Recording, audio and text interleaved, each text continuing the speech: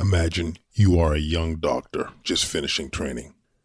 You experience a cardiac arrest, and in the process, you break your neck, leaving you paralyzed. You spend the next 2.5 years in hospital trying to just save your life. You become a full-time patient as a result of your injuries. This is the story of Dr. Lynn Ashdown. It's episode 12. Let's go. Welcome to Solving Healthcare. I'm Cordial Care Mantang. I'm an ICU and palliative care physician here in Ottawa and the founder of Resource Optimization Network. We are on a mission to transform healthcare in Canada. I'm going to talk with physicians, nurses, administrators, patients and their families because inefficiencies, overwork, and overcrowding affects us all. I believe it's time for a better healthcare system that's more cost-effective, dignified, and just for everyone involved. Happy New Year, everybody. I want to thank you for being so responsive. Our last mini-cast, we talked about a call to action, getting people moving, changing the boogie, reaching out and spreading the word about what we're trying to do on the Quadcast, and it's been amazing. We got an influx of comments and increase in 5-star ratings, and you know what? I really appreciate you guys doing your part, and let's keep moving. Let's keep spreading the word and spreading what we're trying to achieve, solving healthcare. Today's episode is brought to you by BetterHelp, and I gotta tell you, I love these guys. Okay, they provide professional counseling that is accessible, affordable, and convenient. Okay, you get to connect with these professionals via video chat, via phone call, via email, whatever is the most convenient way for you to receive professional counseling is how they'll provide it. And I got to tell you, I was speaking with Jeff over at BetterHelp, and they provide services for all, like whether it's your teenager that needs help, whether it's for yourself, whether it's for marriage counseling. They even provide care for healthcare professionals, especially like we're seeing more compassion fatigue, and they're specializing in that too. So honestly, like it's such a great service. It's affordable. If you want to reach out to them, go to betterhelp.com and use the discount code SolvingHealthcare and get 10% off your sign-up fees. And yeah, like I said, I love what they're doing out there. So you heard it in the intro. We are talking to Dr. Lynn Ashdown, and this is such an unfortunate story. As you heard, she had a cardiac arrest, which left her paralyzed and having to be hospitalized for over 2.5 years and having recurrent medical issues as a result of her injury. So after listening to her story, there's one thing that I really want you guys to take away from this, and that's the patient's experience, the patient's voice matters. And not only does it matter, it is so valuable to be able to provide better care. We will learn so much by having the patients have a voice at all levels, whether we're doing research, whether we're doing quality improvement studies, whether we're developing a new treatment center. There's so much insight that the patients can be providing. And you're going to hear that from Lynn. You're going to hear how the little things that might not be intuitive to the clinician can be so impactful in a negative or in a positive way. And as a clinician who got into this game to try and help people, hearing some of these stories really makes me feel like I wish I would have known more. I wish I would have done better. So really think about that message after listening to the episode. What can we collectively do to make sure that our patients have a voice at all levels? Okay, so without further ado, Dr. Lynn Ashdown. How are you? I'm great. How are you? I am wonderful. I was at the Ottawa Patient Safety Conference. I'm messing up the name, I'm sure. And you gave this testimony. You gave your story, and it blew me away. And I immediately grabbed someone I knew, Melissa Brent, said, like, she needs to come on the show. she needs to go represent, And so it's an honor that that we were able to make this happen. And I appreciate you taking the time. Oh, no, it's my pleasure. And I'm glad that you took the opportunity to come and chat with me after, and happy to share my message and story. And I think what you're doing with the podcast is fantastic. And let's see where this can go. Absolutely. It's going to be a good one. I feel it. So I'm just going to jump into it. Tell us your story. Yeah, my story is pretty crazy. Everyone has kind of defining moments in their life, and there's specific times where people can really sort of say my life changed. But I really had a dramatic sort of change to my life. And a little over 6 years ago, November 27th, 2013, my life literally changed fundamentally, every part of it. And sort of the life that I was leading before that day and the life that I'm living now are two completely different lives. Almost, I kind of think of myself as the old Lynn and the new Lynn.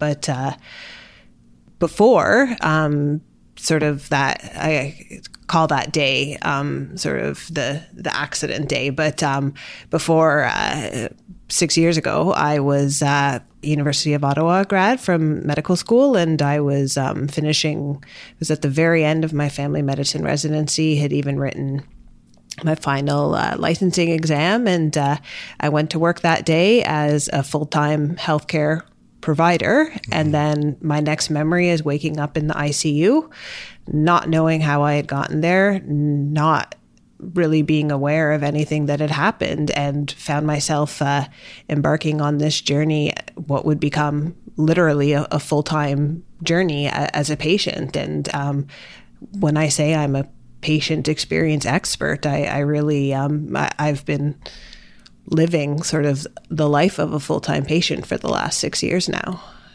Unbelievable. So what happened that day? Yeah. The day we call the accident. Yeah. What happened that so day? I kind of... Sorry, and even just life before the accident too. Like what were the things that you were doing on a regular basis? What were your hobbies? What were the joys of life there? Well, I mean, I mentioned I loved medicine. And I still really hadn't gotten into it. I was just finishing up residency, but very passionate about medicine.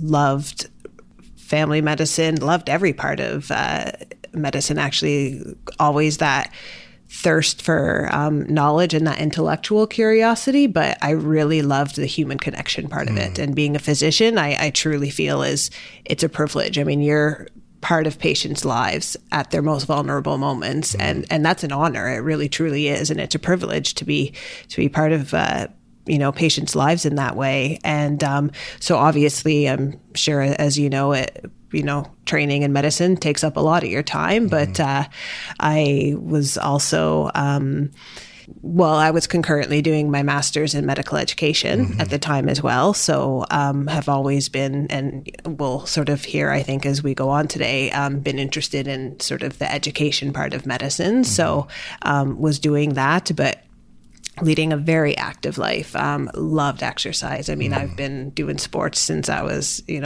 since I have memories. Zero. And I think I came out running or something because, so very physically active, kind of grew up doing every sport, did some sports at sort of a high level competition, had done, a few marathons, really any sport, physical activity was game for me. Just kind of living typical busy life of a young woman, sort of just embarking on the career, but traveling a ton, doing a lot of traveling, diehard Sens fan. Like I'm seeing that here actually. Yeah. You see all the Alfie and Carlson. But literally, maybe I'm aging myself, but that very first Ottawa Senators home game, I was a little child, but I was there for it. Nice. Like the very first, like way back when, the Sens, they weren't even in Canada. They were out to what was then the Civic Center. But so diehard Sens fan and living life. Life was good. Yeah. Yeah. And then the accident. So, like I said, my last memory is I was going to work that morning, and I don't even remember actually going to work. Apparently, I did go to work, but my last memory is actually being in the car, about to go into clinic, and then I guess what had happened was I've since learned that I have congenital long QT syndrome, which is an electrical abnormality of the heart, undiagnosed at the time, but it typically about 50% of the time, first presentation is cardiac arrest. And so I was, I guess, sitting in a coffee shop. I was studying as like I always do. Loved doing all my studying at coffee shops. And I guess I was sitting on a stool. What witnesses reported was that I was sitting on a stool. And because of this congenital long QT syndrome that I didn't know I had at the time, I went into cardiac arrest. And so my heart stopped. And so when I say my life changed in a heartbeat that day, it literally and figuratively did change in an instant and in a heartbeat. And so I guess going into cardiac arrest, I fell lifeless from the stool. And the way that I fell, I shattered my skull, sort of had a frontal skull and right orbital fossa fracture, suffered a moderate traumatic brain injury, broke my neck at C3, suffered a spinal cord injury, and that just basically started a cascade of life as a full-time patient and all the medical issues that you can imagine would ensue from that. I spent almost 2.5 years cumulatively as an inpatient, not to mention even like not just a patient, just literally in a hospital. Wow. For almost 2.5 years combined. So you can imagine life now is very different. I'm not practicing clinically, but really the first few years, like I said, 2.5 years was spent being an inpatient, and then I'm in a wheelchair, so trying to adapt to new life from a wheelchair, completely different. I mean, it's the learning curve is, I mean, I would say adapting to life after these injuries was way harder than medical school ever was.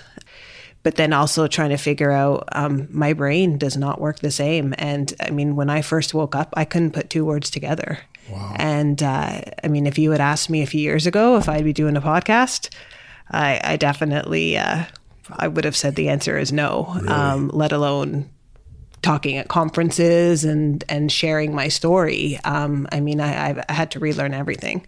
So I continue to do that to this day. I consider my recovery as my full-time job right now, and I continue to improve. I've sort of reached a point where my health was stable enough that I was able to kind of use my experiences and sort of the unique insight that I gained from being a patient, to be able to start incorporating sort of, I have a very unique view of the healthcare system because I went into it with an understanding of the healthcare system, but then combine that with literally being a patient experience expert. It really has given me a very unique insight into the system and a gift in a way that I think most people wouldn't have. And I think it's my way of being able to still improve patient care, be part of, I mean, I went into medicine because I want to help people. Right. And even if I can't do that clinically,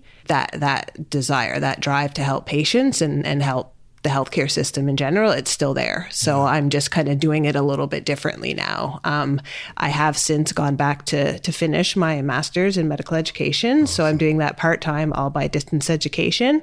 But I've also just in the last 1.5 years started to do some work at the Ottawa Hospital with their patient engagement program there. So being a patient advisor and sort of a program lead in that, getting involved in a few sort of research projects, but also really starting to share the wisdom that I learned from being a patient. Wow, Lynn. I mean, there's so much there. There's a lot. There's a lot there.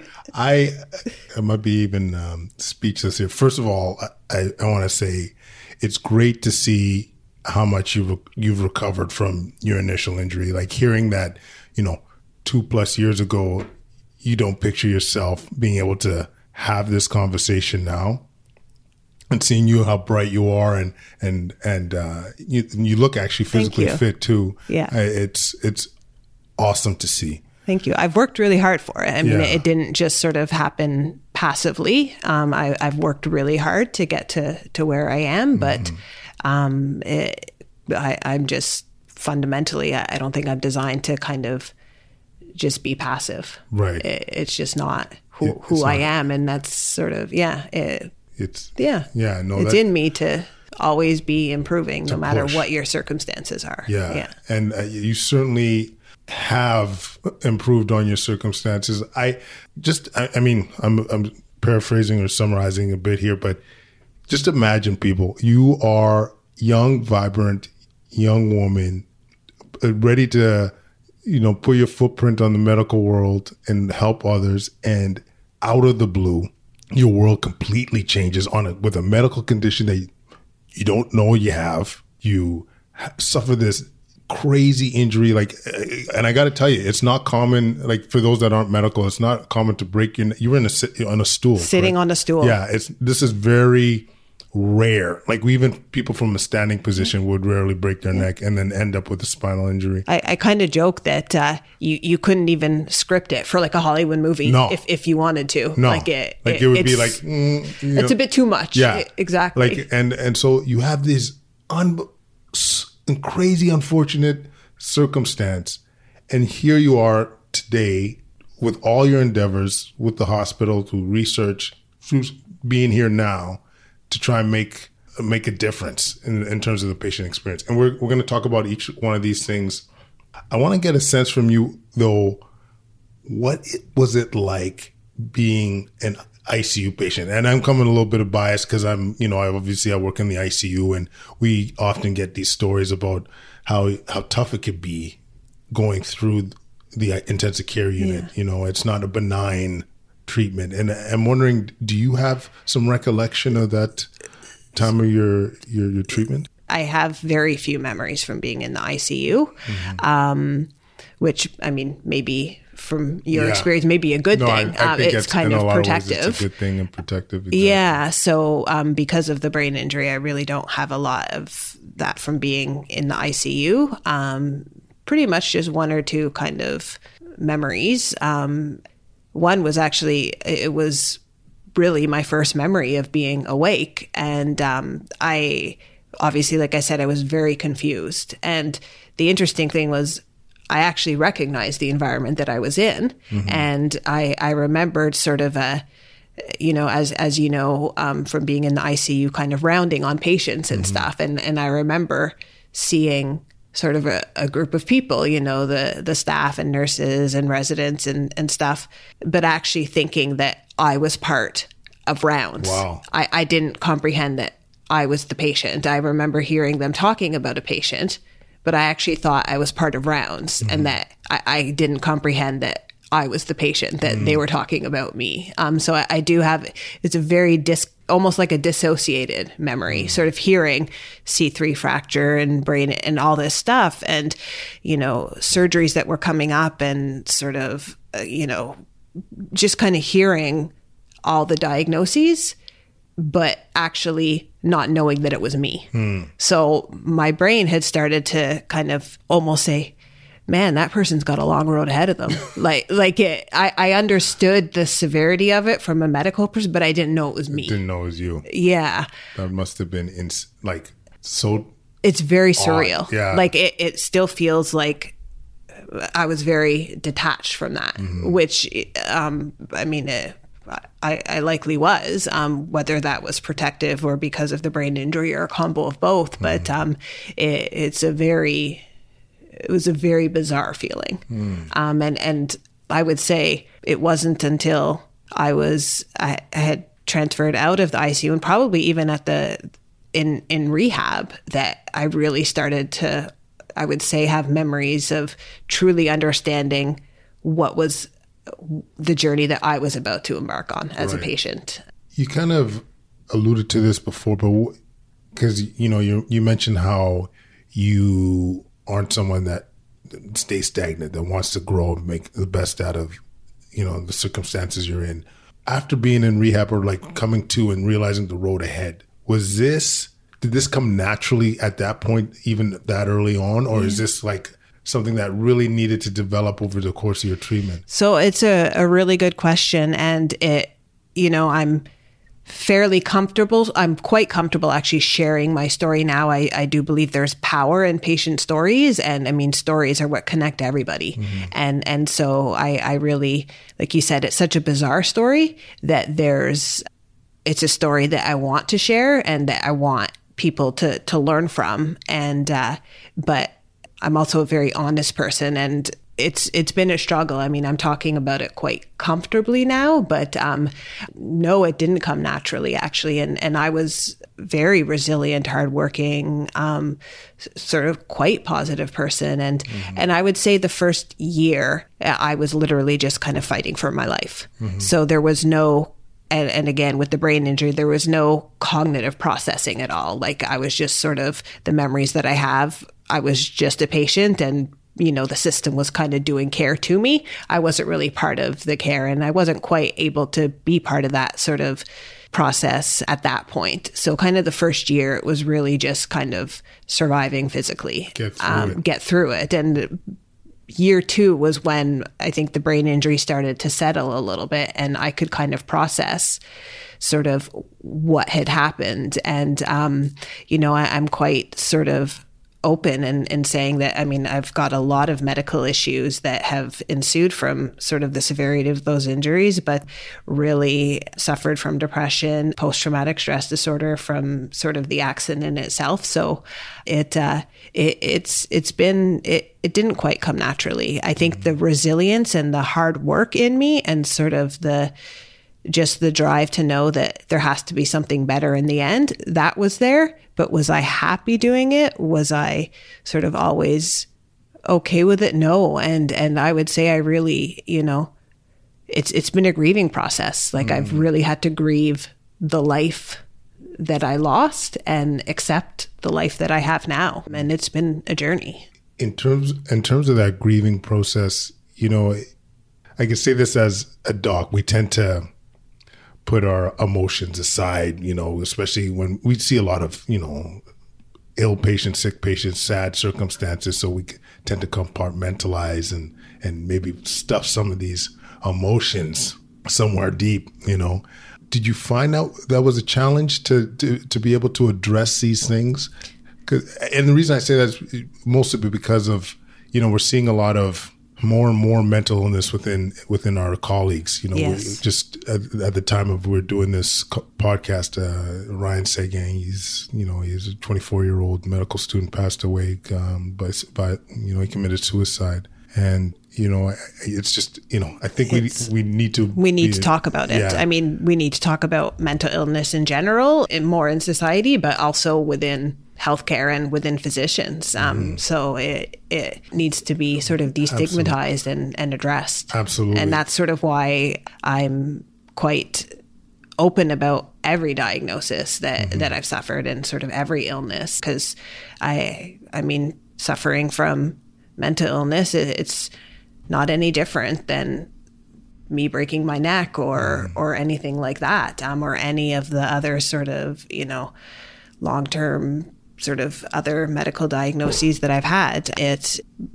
Really, I think to destigmatize mental illness, we almost need to stop calling it mental illness. Everything's just illness. It's just illness. Right? Yeah, as long as we keep sort of separating things into sort of physical health and mental health, we're kind of keeping it separate. Mm-hmm. But and I mean, I've said this before, I truly believe if you're going to get better, all of your health needs to be addressed, the mental, physical, all of it. And so, I really think the importance of addressing that is paramount. Yeah. And I mean, I think I did a really good job initially, or I did or I didn't, of not sort of dealing with the emotions. And I think, again, our bodies are really resilient. I mean, I already sort of knew that. And maybe this is just the geek in me, the medical sort of, the intellectual sort of curious person in me. But I mean, our human body, they're fascinating.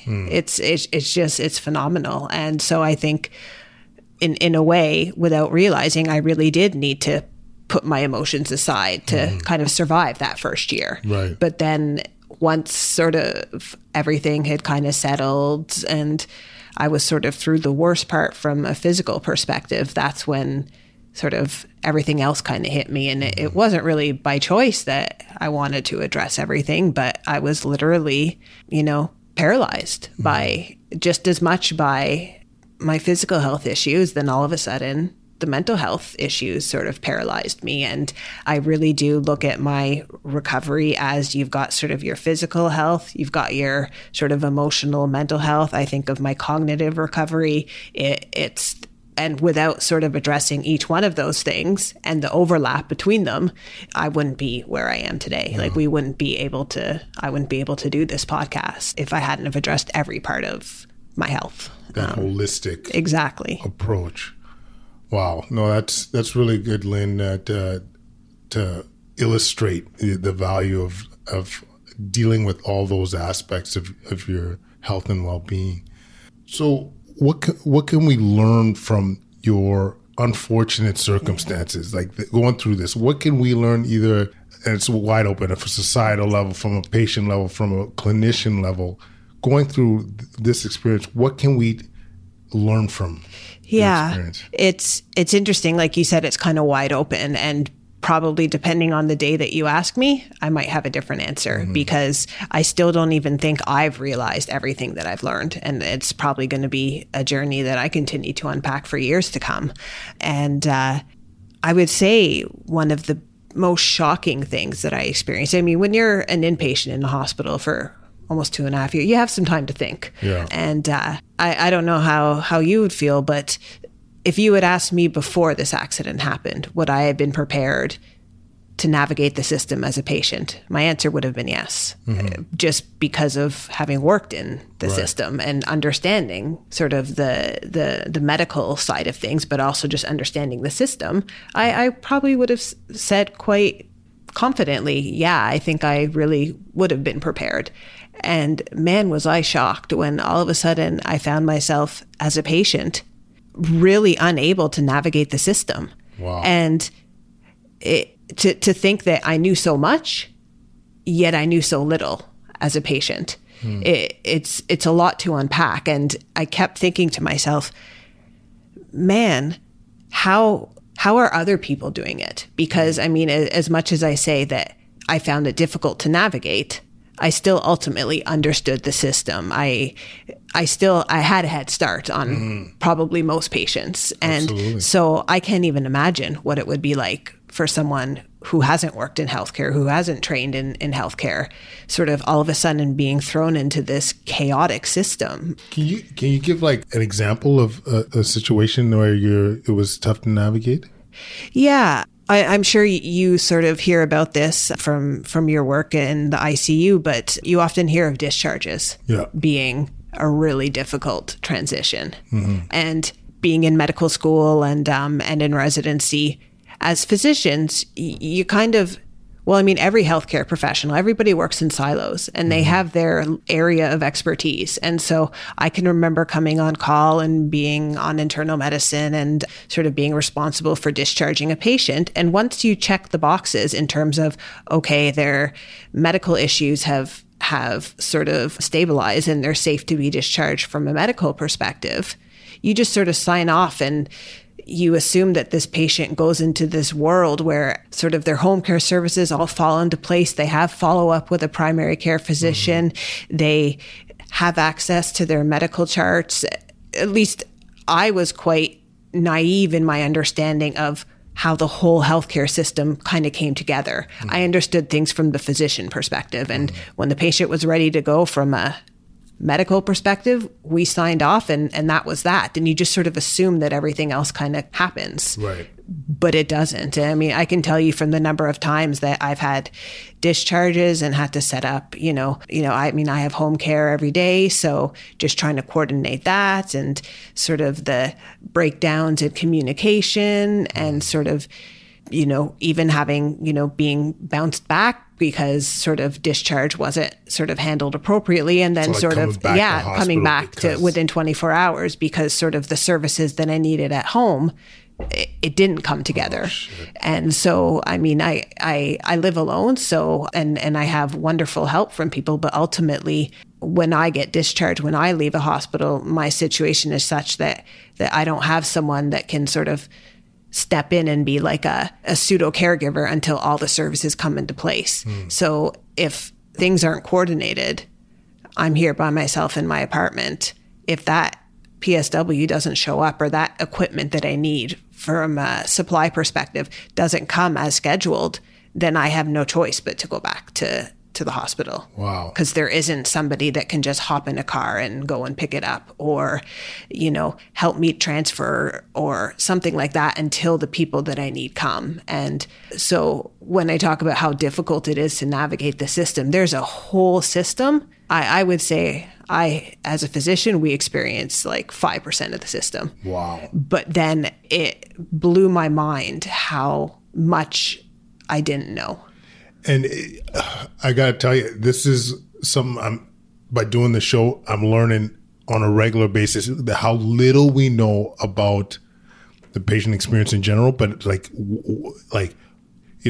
these systems, like to think, as you mentioned, I wrote that discharge, says the home care is going to be there or whatever. Fine. You're done. I'm done. Yeah. Yep. You know what I'm saying? And it makes me think about actually Gianni DiGidio. I hate bringing your name up again, buddy. Anyway, he's a colleague of mine that gives his cell phone out to his patients. And this is exactly why he does this, to be able to make sure that the steps are in place, that not only you are cleared medically, but you're cleared to go home safely. Yep. And I think I could speak for Gianni.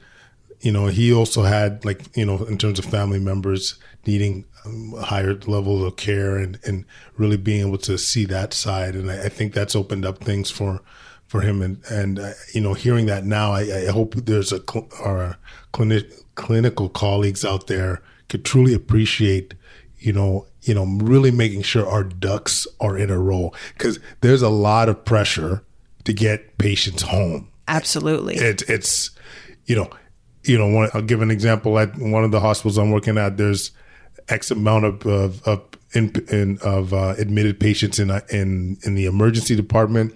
There's tons of paramedics that are waiting to unload patients into the emerge, and it's just the hospital's backloaded. So you're just doing your best to discharge, but you really need to make sure these ducks are in a row. Because I'm just thinking of you, Lynn, like having to come back, like how dejecting would that be? You know what I'm saying? And emerge again, and and I felt like a failure. And it wasn't it was a system failure rather than sort of a personal failure. But I mean, I think I have certain expectations of myself. And, I think like a lot of colleagues in medicine, we're harder on ourselves than we would be on other people. I think that something that's in a lot of either healthcare workers, but physicians definitely. But so at least I can say that I held, and I still have higher expectations for myself. I would say I'm tougher. I'm my toughest critic, right? And, but, it does. I mean, and nobody wants to be in a hospital, right? And so, I mean, there are very few people that, if any, that truly, really, want to be in the hospital, right? Yeah. And so just the idea of having to go back there, but then also kind of taking it a little bit like it was a personal failure, like I just couldn't manage at home. And it's hard. And not to mention, I mean, you're still not feeling good health-wise, right? That's exactly what I was we're not about at to our say. best. We're at our worst when we're in the hospital. And I mean, I'm just thinking of your story because you're in front of me. You go through all this shit, okay? You work your tail off to get yourself strong enough, get yourself out of hospital, get yourself mentally strong to, change that environment and work on that rehab. And then boom, the shit you've been asking for to be able to get home and to get home safely is not there. I mean, this is the exact reason why this show exists, man. Yeah. Like, people don't know this shit. Yeah. People don't know these stories, these little things that if you think about, I shouldn't say because I'm not in their world, but I don't think it's that hard to get right. Yeah. You know what I'm saying? It takes a little bit more time. It takes a little bit more effort. But if you think of being patient-centered, or whatever the term we're going to use, like, this is what we need to do. And therein lies, I think, one of the biggest, not injustices, but I think one of the biggest mistakes that we're making in healthcare is that we don't understand the knowledge and the expertise that patients can bring. Yes. And it's an underutilized resource. I mean, patients are all around us. They're right there. Mm-hmm. And they have a certain, there's textbook knowledge, and there's things that, we learn about all our medical sort of conditions and ailments and illnesses by studying textbooks or, using UpToDate or, that sort of thing. And, and that's great. But then there's a certain amount of expertise that comes from just living it. Mm-hmm. And, I'm sure you can even speak to before you had kids and after you have kids, right? And sort of, there's a certain amount of stuff that you just learn from doing it, being in the thick of it, right? Yeah. And sort of probably by your third kid, you're much more sort of casual and you understand the whole process way better than when you first bring. We don't even know where the third kid is. Exactly. Whereas you bring your first child home from the hospital, and even with your understanding as a physician, you're still sort of like, what am I supposed to do with this? We're the worst. Yeah. And so, but it's the same thing. And if we can change the culture of the healthcare system, I think we're changing it a bit in terms of a point of care perspective and including patients in their discussions in terms of their own management of their ailment. But if we can change the culture of healthcare and the system design to appreciate and value the expertise that patients can bring from being they're the ones in the trenches. And the unique thing about patients is that they're the one unifying thread in healthcare. Everybody works in silos. Mm-hmm. Nurses understand their nursing world. Physios understand the physio world. Administrators understand the administrative perspective.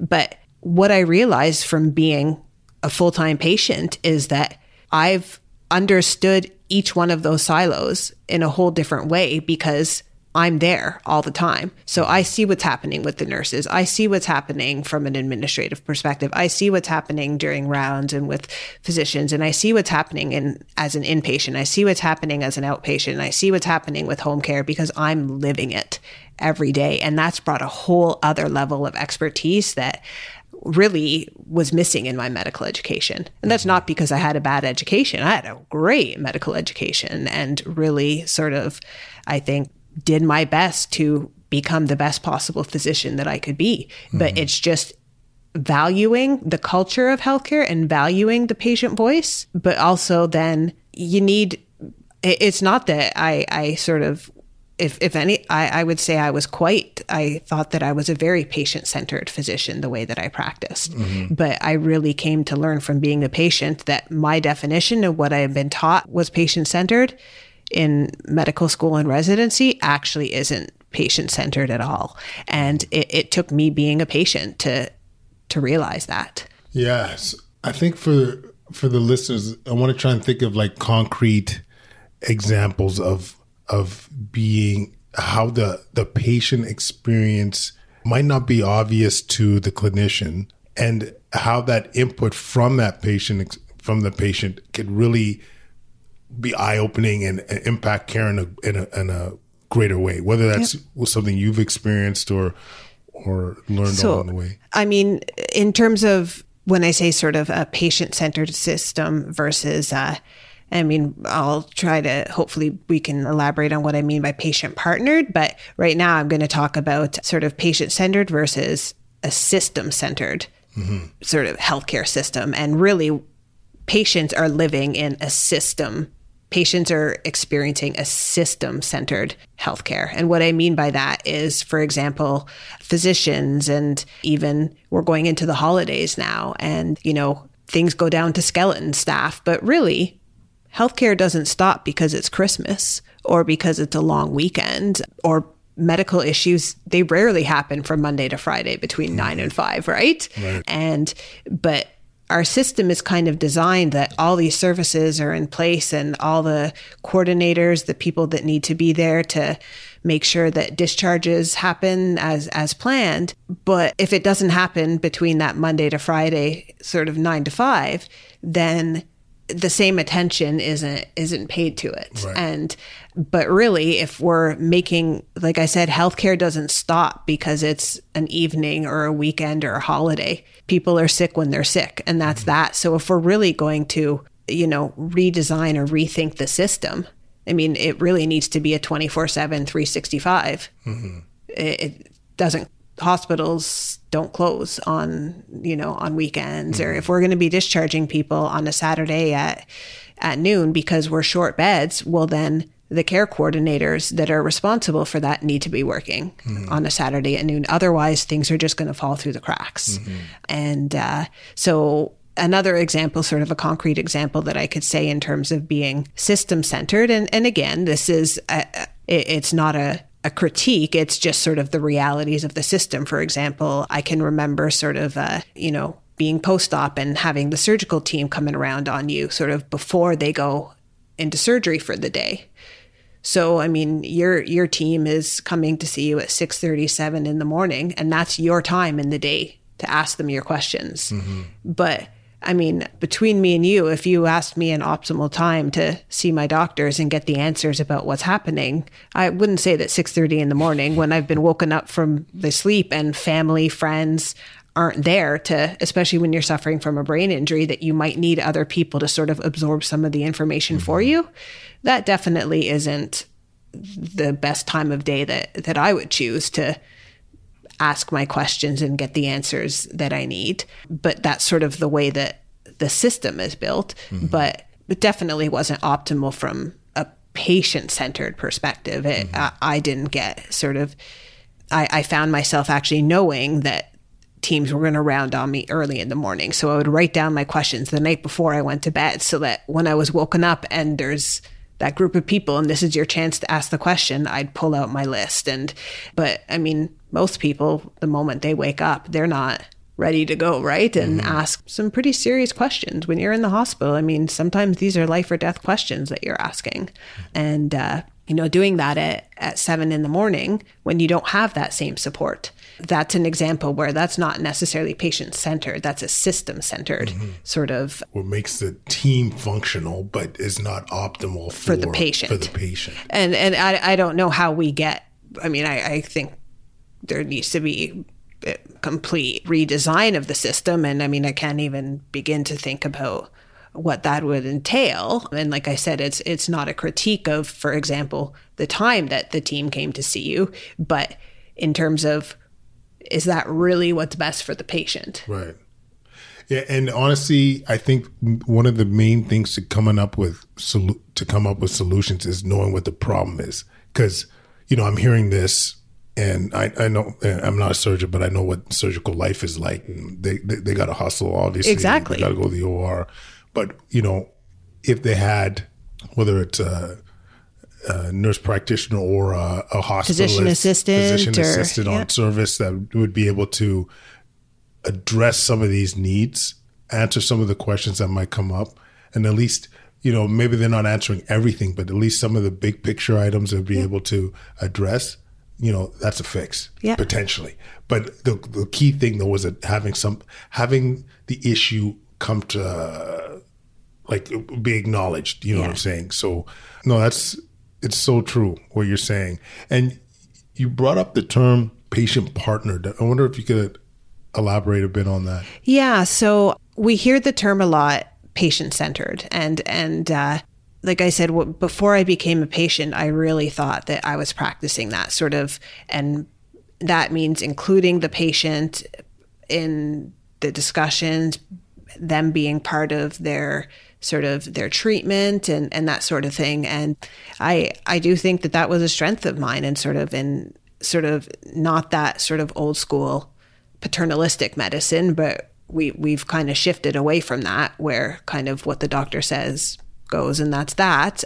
And we've moved into definitely like a multifaceted and a multidimensional healthcare system where, I mean, we've got all the different healthcare professionals that are all working to make the patient better, and which is fantastic. But what I discovered when I became a patient was you can be at the center of everything and still not be included. So care was done to me, not with me. So there was a team of people that wholeheartedly, I know, had my best intentions. Every doctor that that was on my team, every nurse that was part of my care, every physio, etc. Everybody was working to try to optimize everything for me from a healthcare perspective and from a medical perspective. But I often, or most of the time, still wasn't actually part of the discussions. It's like that team of people would get together and they'd all kind of say, this is what's best and this is what's going to happen and that sort of thing. Wonderful intentions. And wholeheartedly, like I said, we all have the same goal of wanting the best outcome for the patients, but then sort of still not being included in the discussion. It was sort of like, okay, we're going to send you here and we think that this treatment's good and we'll start you on this medication. And it was kind of the team of experts came in, kind of said what needed to happen and then was gone.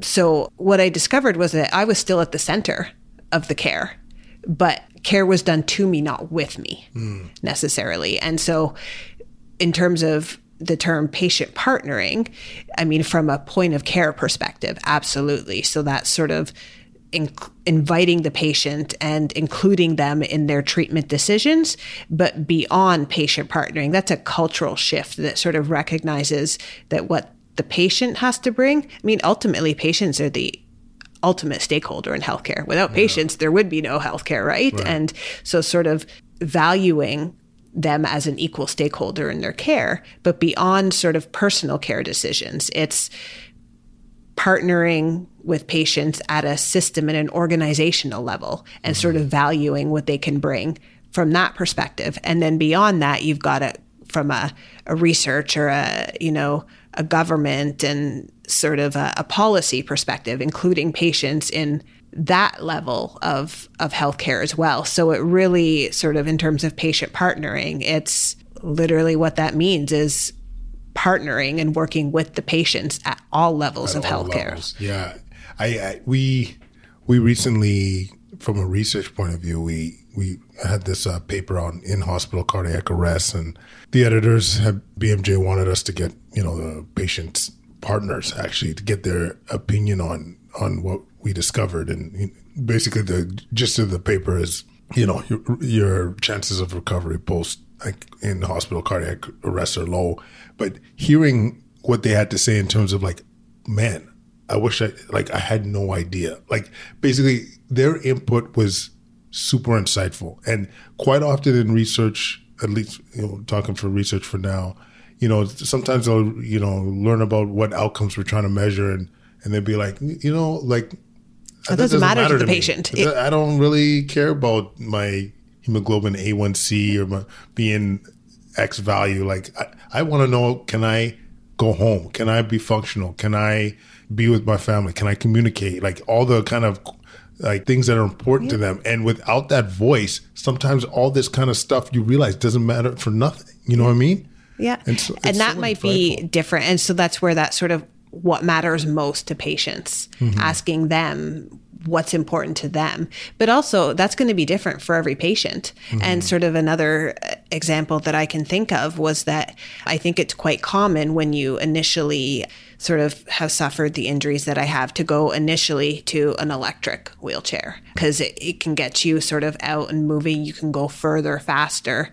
But I didn't want that. I was sort of a young woman and I was always very active and my mentality from the beginning was I didn't want the easiest route. I didn't want the path of least resistance. I wanted to take the path that was going to get me the furthest in the end. Wow. Which might mean it's more difficult initially. So at one point it was sort of assumed that I was just going to start using an electric wheelchair, but I didn't want to use, I wanted to use a manual right from the beginning, because I felt that was important.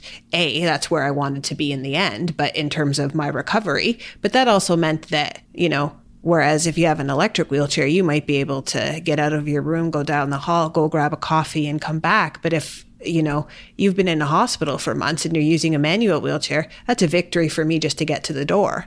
But that was more important to me than to be able to get into transfer into an electric wheelchair and be able to make it, to the Tim Hortons down below to get a coffee. And because of my brain injury, I had a hard time expressing that initially. So what maybe looked like either being difficult or non-compliant or something like that was actually me just trying to say what maybe most patients want initially isn't what I wanted at that, at that moment. So it took one nurse who really knew me quite well, who kind of just took the time and said, like, what's up? Like, why don't you want to sit in this? And I don't even think I quite realized like what was happening either. But then when we spoke about it, it was like, oh yeah, that makes sense, right? And then once we were all on the same page, we all knew that was what I wanted. And it wasn't a compliance issue. It wasn't, being difficult or anything like that. It was just that maybe what I wanted was different than what other patients wanted, right? And so, what matters most to patients might be different for each patient, but that's where we have to sort of talk to the patients. Yeah, or even what I think what you would want is not what you would want. You know what I'm saying? So to be able to get that, to come to that realization, we need to have that conversation. Yeah. We need to partner with our patients. Exactly. And a shameless plug, but maybe like a year and a half ago, when I first started kind of processing everything that had happened, I wrote an op-ed for like an article for the Journal of Patient Experience. And I had basically written a tool with the acronym PATIENT that actually could help healthcare professionals in terms of partnering with patients in their care. So in terms of management decisions. And so it's an acronym that literally spells patient in terms of, well, if you're a healthcare professional, how do you partner with patients in their healthcare decisions? But when I talk about that term patient partnering versus patient centered, when I initially wrote that article, in the title, it actually is a tool for patient centered care. And if I had to redo it now, I would actually say a tool for patient partnered care. So sort of the way that I even think about it has evolved in the last kind of year and a half. And so, it's... it's incredible. I'll make sure to put the paper in the show notes for real. Maybe, Lynn, can you talk to us about some of your work now in terms of being, that patient advocate and that patient-centered, patient-partnered care? Like, what's some of the stuff that you're doing now to really establish that?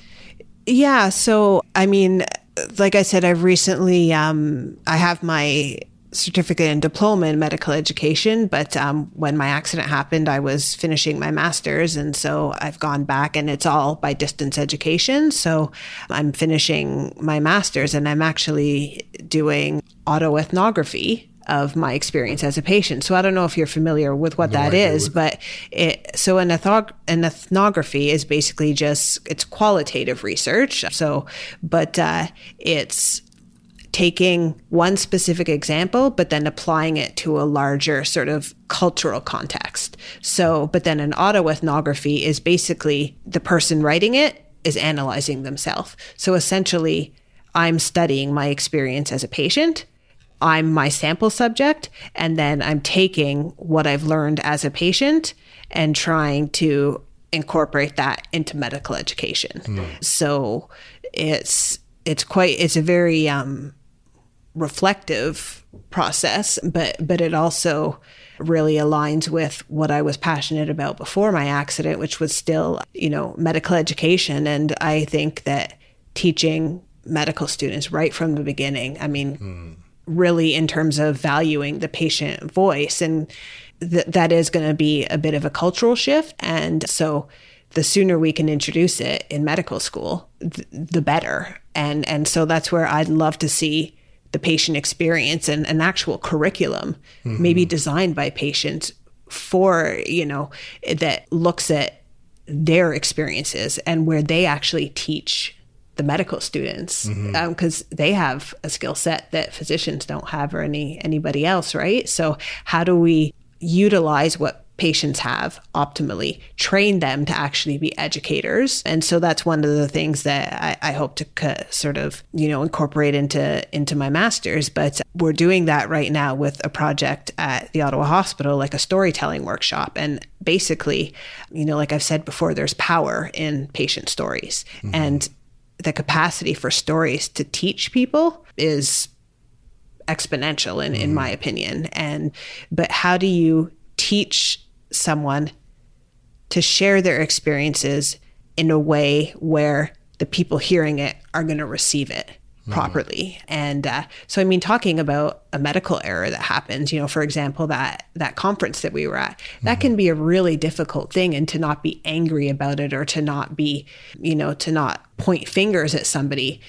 So how do you teach someone to see what happened and how that can be used as a learning tool to make sure that potentially that doesn't happen again, but in a way that doesn't put the other side sort of on the defense right away, right? So it's how do we bring sort of both sides together in the middle? Because ultimately, I think patients and everybody in healthcare, we all want what's best for the patient. Right. And so this workshop is kind of looking at how do we teach patients who have these powerful stories to be able to curate their stories in a way that they can be used as an educational tool. I love it, because what people remember are stories. That's what's going to put an imprint on their mind grapes. That's what's going to put an input on their mind.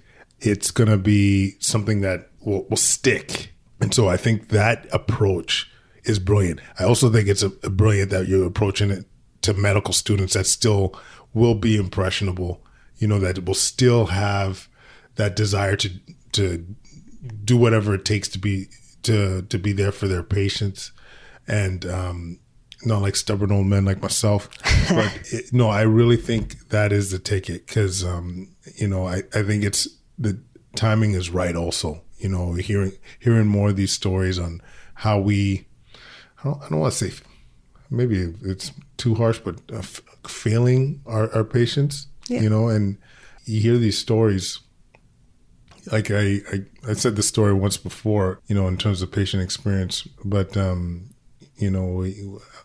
recently heard a story about a family that agreed to donate their loved one's organs after they were diagnosed with like brain dead, and they said no to the liver for whatever reason, and they were devastated. And as a doc that just deals with the acute side, I had no idea how much of an impact that could have on a family. And knowing that, you'd want to be better at addressing it, and just like for myself now, after hearing that story, I'm more upfront at saying the plan could be for X, Y, Z, but things can change depending on what they see. And I really want you to be prepared for that, and because it's, as you said, we got into this because we want to help people. We want to make them better. We want to, reduce their pain, reduce their suffering. But hearing these stories are really, I think, the key to navigating through this. Well, in the same way, at least I know that when I was, studying in medical school and stuff, it's one thing to learn about the disease, but you always remember that first patient that you saw that had that disease. Yeah. So it's the same idea, right? Everything kind of comes together when there's a story to go with the knowledge. Absolutely. Yeah. And, good teachers always say at least some of the good teachers I've had, when you're presenting a story or presenting a case, it's like, tell me a story. What was this guy like? What was this patient doing before coming into hospital? What does he do as a profession? Like, just adding these elements of personalizing the patient, and that way for the kids out there, it makes it way more memorable. From having lived in a hospital for 2.5 years, I can say that, I mean, it can be really depressing at times. I mean, you're stuck inside there's a whole world happening outside of the hospital that you're not part of. And it's hard not to feel like your ailment or to feel like your diagnosis, that I'm just that girl with the heart arrhythmia, with the broken neck and the brain injury. But to have someone actually even just come in, and I know we've heard it before, but to someone say, hey, Lynn, to even hear your name, to talk about the weather, to talk about the Sens game or something like that, talk about something other than just my diagnosis. It means the world. Wow. And that doesn't take any extra time. It doesn't take, any extra training. I mean, that's a tool that we all have sort of at our fingertips, every healthcare professional, right? Mm-hmm. And it's to remember that there's a person lying in that bed. Mm-hmm. And it's not just a patient, it's a person with a story and a history and a background and, life-altering, often life-altering kind of circumstances that have put them there. That's, I want to say maybe this is the first time I'm hearing this, but as a patient, actually feeling like you are a patient, like losing don't let me put words in your mouth, but like almost like losing yourself or your identity. Your identity. Wow. Yeah. But then it doesn't take a lot to make me feel like Lynn again. Mm-hmm. To have someone just come in and say, hey, Lynn, it means the world. And, in terms of other things that I would tell, healthcare professionals, things that they can do like today. And this is a very simple example, but it sticks out in my brain because it's so simple, yet it was so compassionate. And I remember a resident had come to see me and then was on his way out. And he said, is there anything I can do for you before I go? Mm-hmm. And, I was still completely stuck in the bed at that point. And my phone had somehow been moved from sort of my bedside to somewhere else. And I didn't want to, ring my bell and ask a nurse to come and give me my cell.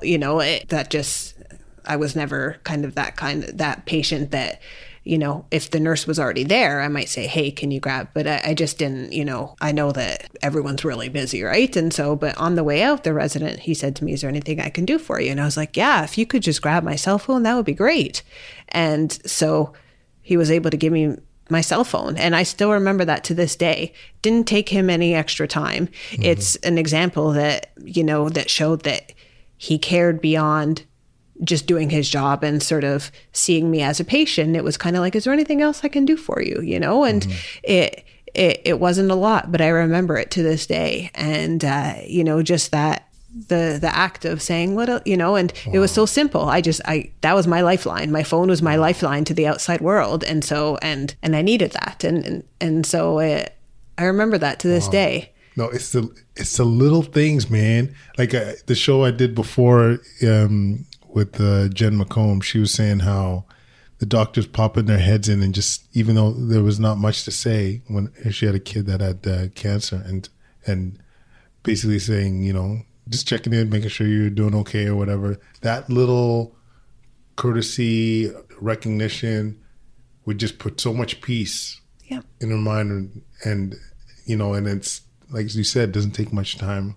It's a little thing that could just go such a long way for that experience for the patient. And that's why I like hearing these stories, because every clinician hearing this, they're not going to forget that. Yeah. They'll be on their mind when next time they're having these interactions. I know it's been on my mind. Yeah. And it's not that, it's easy to forget these things because, I see things from both sides, and it's tough working in healthcare. It's not easy. It's a strained system. Resources are less and less, and the demands that are placed on healthcare workers are more and more, no matter which part of healthcare you're in.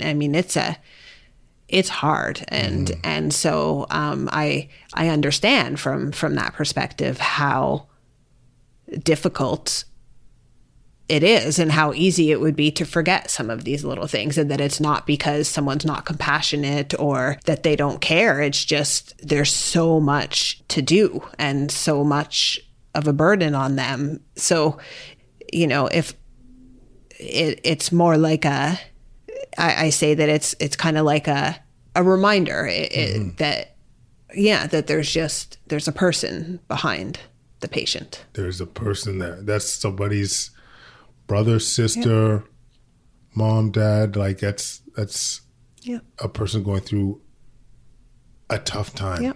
And I mean, for me, like without sounding dramatic, it was a life-altering time, and that was the worst time of my life. So to have someone even just acknowledge my name or say, hey, can I, grab that? Can I grab something for you? It meant everything to me, because I mean, that was the worst time of my life, right? I was the most vulnerable, and little things go a long way. Yeah. And I think too that, you mentioned vulnerability.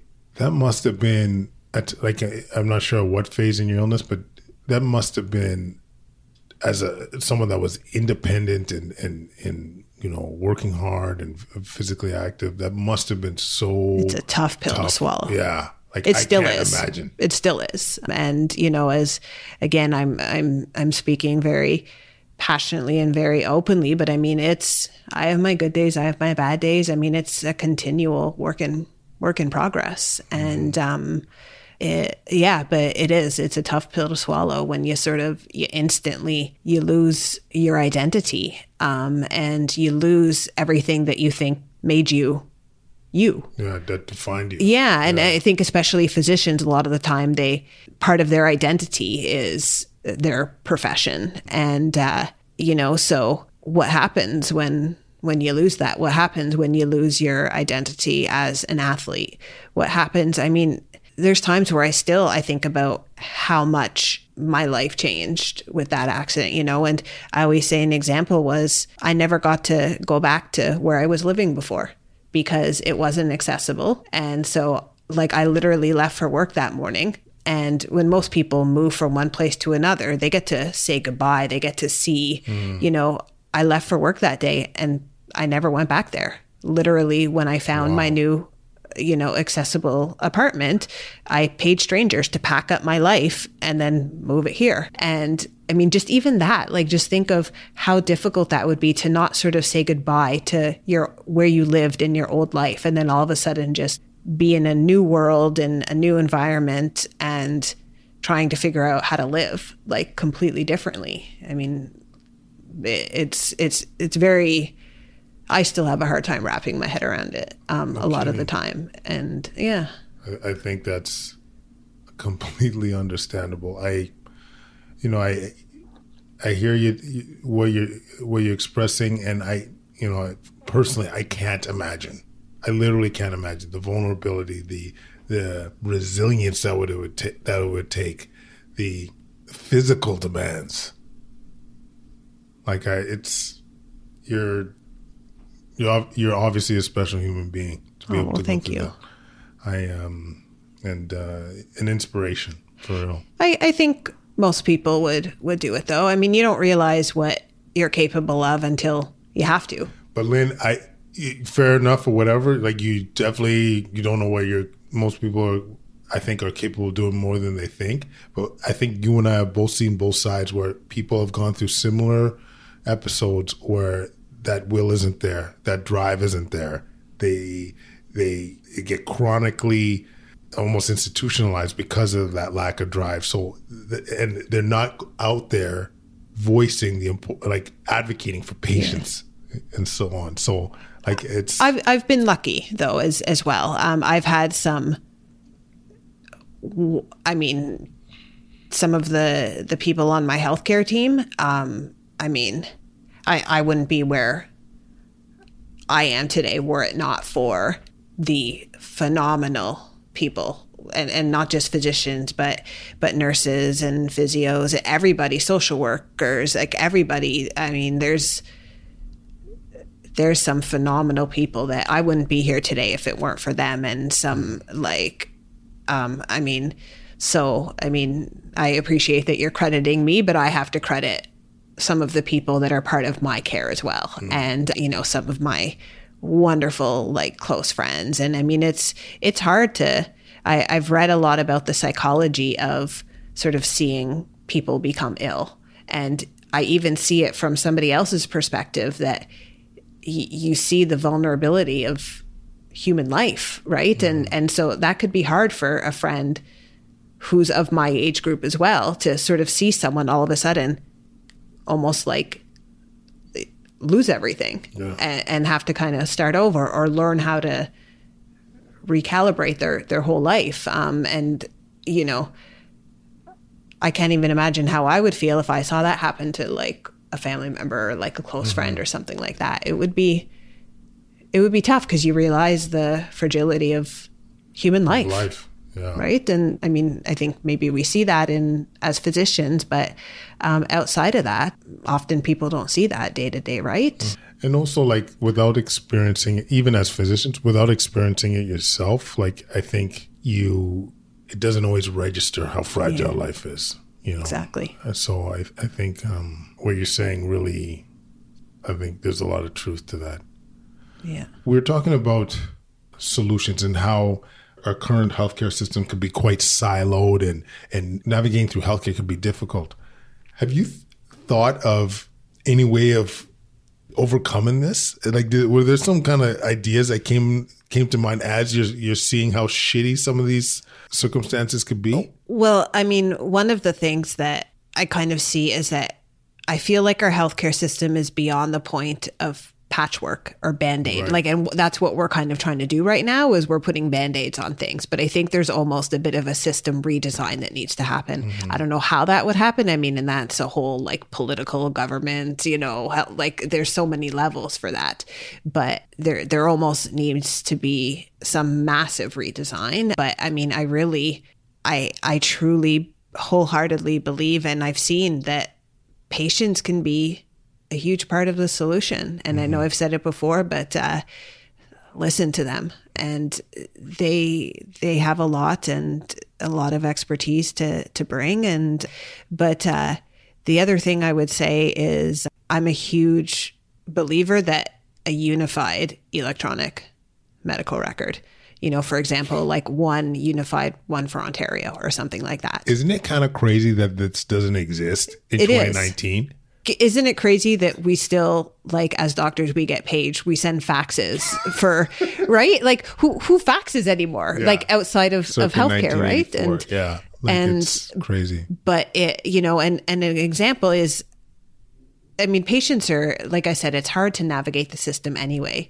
But when there's pockets of information missing, I know, I mean, I think this is where I've often said that I don't know that I'd be able to be where I am today were it not for my medical degree, because I have so many active health issues that it really is hard to manage. And I've often said that I feel like my MD is just helping me to be able to survive myself. But in terms of the gaps in the system, I can fill that in because I understand what's happening. I have an understanding if my electrolytes haven't been done in a certain amount of time, and I know to kind of speak up and to sort of ask. But for example, if there's a consult from somebody that sort of lays out recommendations and that consult doesn't get to your family doctor, things might fall through the cracks, right? And whereas if you have one unified system, I think we'd save money, because for all the times that, you know, you get blood tests done in a hospital, but then you're out in the community and they redo the same thing because CT scan, MRI, all that shit's getting we would be redone. Saving a lot of money because records from the hospital don't get out to the community. And so you almost have like two separate kind of records. But even within hospitals, I recently had to have a consult outside of Ottawa. And so getting the consult from a different city to come here, it took weeks and sort of, I couldn't track it down myself. The hospital had a patient portal, but I couldn't access it because to get access to the account, you have to actually physically go to that hospital, but it was from out of town, and it was actually a teleconference. So I was never actually out of town. So I couldn't get access to, the online, patient portal. But then as a patient, I couldn't request the consult, even though it was supposed to be sent to all my doctors here. And I was able to take notes and absorb the information, but your healthcare providers need the consult, right? They need it. And it took weeks, and being admitted in hospital and sort of having an inpatient physician who was overseeing my care request it from this other facility. Then the consult finally came, and it was able to be disseminated to all the different sort of people that needed it here. But I mean, just that one consult that had so much information was so difficult to get. Yeah. But I mean, just how easy would it have been if we have one unified electronic record for the whole province, right? It's all there. It's crazy. Like I'm originally from Alberta. They're doing Epic in the whole province, and I'm like, kudos, like this is the way of the future. This is how you will save money, improve quality of care, improve the patient experience. You see the silos, you see all these things, but if you just have one set of data, it seems so simple. Yeah, we can't get there. I mean, if I ruled the world, you know what I'm saying? Like, we'd be there. What I would say is, like, stop asking questions. Just do it. Yeah. You are getting this EMR, whether it's Meditech or Epic, whatever. You make this decision, Ontario government, and that's it. Yeah. Full stop. Yep. We'll deal. Yep. You have to tear off the Band-Aid. Yeah. No, and it's been done, and it's like, I mean, it's done in other countries. Yeah, exactly. Right. It's too bad. I mean, other countries, you don't even have like a health card, right? Like everything is all electronic. Like it all. Yeah. You think 2020 coming up in here. The other thing that came to mind as we were talking about this is, I know some centers have like patient navigators, like basically hired people that helps you navigate this crazy system where they help make sure that you're on time for your MRI, and let you know, make sure that consult got to the family doctor and all these things. And I just thought, when I heard this, I just thought how brilliant it would be, because honestly, with a medical background, it's still tough to navigate, as you've well articulated here, But yeah, because you always want to try and think of solutions to some of these. And again, someone might say, well, then that's going to cost money because you have to hire someone to help. But what about the cost of somebody that doesn't show up for their MRI because they were told to go to one place, or they forgot about, or something like that, or right? Or just visiting going to Emerge because they couldn't find a prescription for XYZ. Exactly. So, you know what I mean? Like, there would be Again, I think that we have to I don't know, there's something about healthcare where we're really resilient to try new things, right? We get so stuck in. Don't even get me started on this. It is insane how resistant we are to change. Yeah. It is unbelievable. Yeah. From all aspects, from your little division, department, university, I'm a big believer of do what you can, do it, and then ask forgiveness later, because in medicine, nothing changes, man. Except guidelines. Yeah, guidelines that are like medications, all that stuff. I mean, it's changing every day. And then you look at the evidence behind it. I don't want to get too exactly. Nitty-gritty. That's a whole other podcast. yeah, absolutely. Lynn, we're getting to the end of the interview, and I'm wondering if you could give any advice to patients that are, whether it's going through something similar to what you've gone through, or any difficult time, knowing what you know now. Would there be anything that you would want them to know? I would want them to know.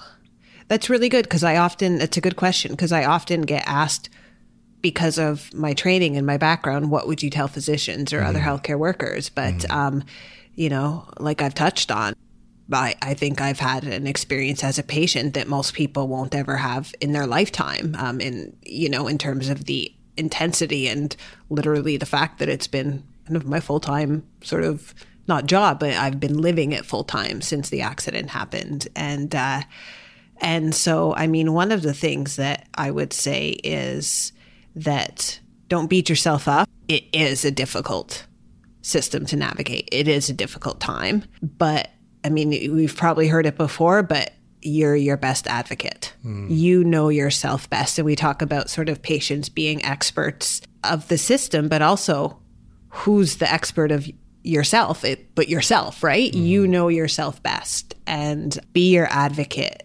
Be your own advocate. Empower yourself with as much information as you can. Ask questions. If something doesn't feel right, I mean, medicine, healthcare, mistakes happen. It's human, right? It's subject to human error. So don't be afraid to ask questions, to want to know what your options are, to want to know if you're given a medication and you're not told what it's for. Ask if you don't necessarily just have to take something. If you're not sort of, don't be afraid to empower yourself, I guess, with as much knowledge as you can. Take whatever help you can get, and because it's hard being a patient, and whether that's help from family, friends, whether that's help from the system itself. I wouldn't be able to do this podcast if I wasn't sort of accepting the help that people are offering to me, whether that's from healthcare providers or from friends or anything like that. And I was a pretty stubborn person, so it's hard for me to accept help, but you have to. And no matter how hard you try, you can't carry the weight of the world on your shoulders. And it's okay to be vulnerable. It took me a long time to sort of be okay with not being okay on certain days. It's like, what has happened is not fair.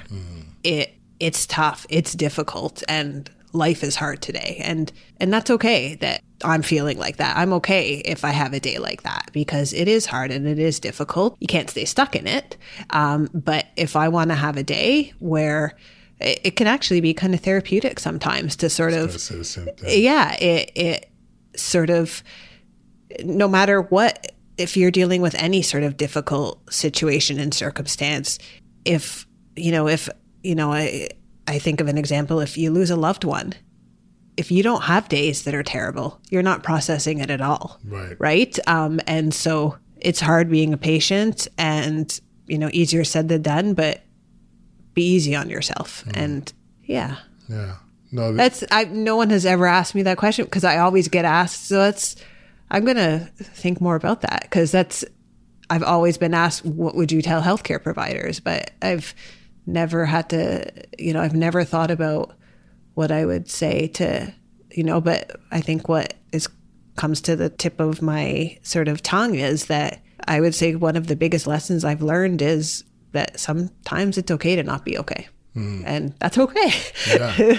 No, everything you're saying just makes so much sense. Even I can't count how many times, hearing a patient express something along the lines of, I can't tell you what it is, but just what you're saying, like, this treatment doesn't feel right, or something's not on. And 94% of the time when they're expressing themselves like that, they're right. Yep. And so being that advocate for themselves and not being shy to express when things don't seem right or there needs to be change is paramount. Yeah. And so I'm glad I asked, but I'm glad to hear the answer to that, because that's what we're about, trying to make things better.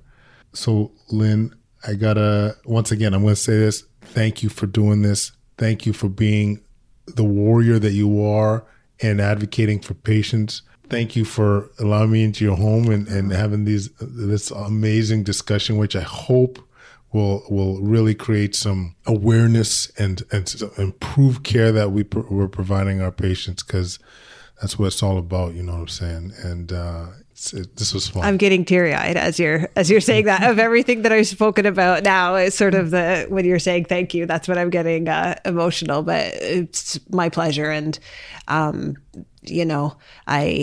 as hard as everything the last 6 years has been, I've learned a lot, and I've got a lot to share, and I think I can still make an impact and an imprint. And so I appreciate you giving me this platform. Appreciate, what you do for patients. I always appreciated every healthcare worker, but I think and having been one myself, I understood the sort of demands, but also being a patient, I observed how hard it is to work in healthcare. So I'm grateful for every healthcare worker out there, every physician, everybody. So thank you. Thank you. And I can promise you this, you're going to leave a fat imprint on this bad boy. So don't worry about that. Thank you. Thanks so much. Thanks, everybody, for listening to episode 12 with Dr. Lynn Ashdown. Remember, that patient voice matters, at all levels. And whatever we could do to make sure that that voice is heard is paramount, guys. If you want to leave any comments, leave them at quadcast99@gmail.com. Follow us on Twitter, Facebook, Instagram, or YouTube. We really appreciate the love. And if you're up for it, leave a 5-star rating or comments on iTunes. Anyway, guys, thanks so much for listening, and we'll see you in a couple of weeks. Peace.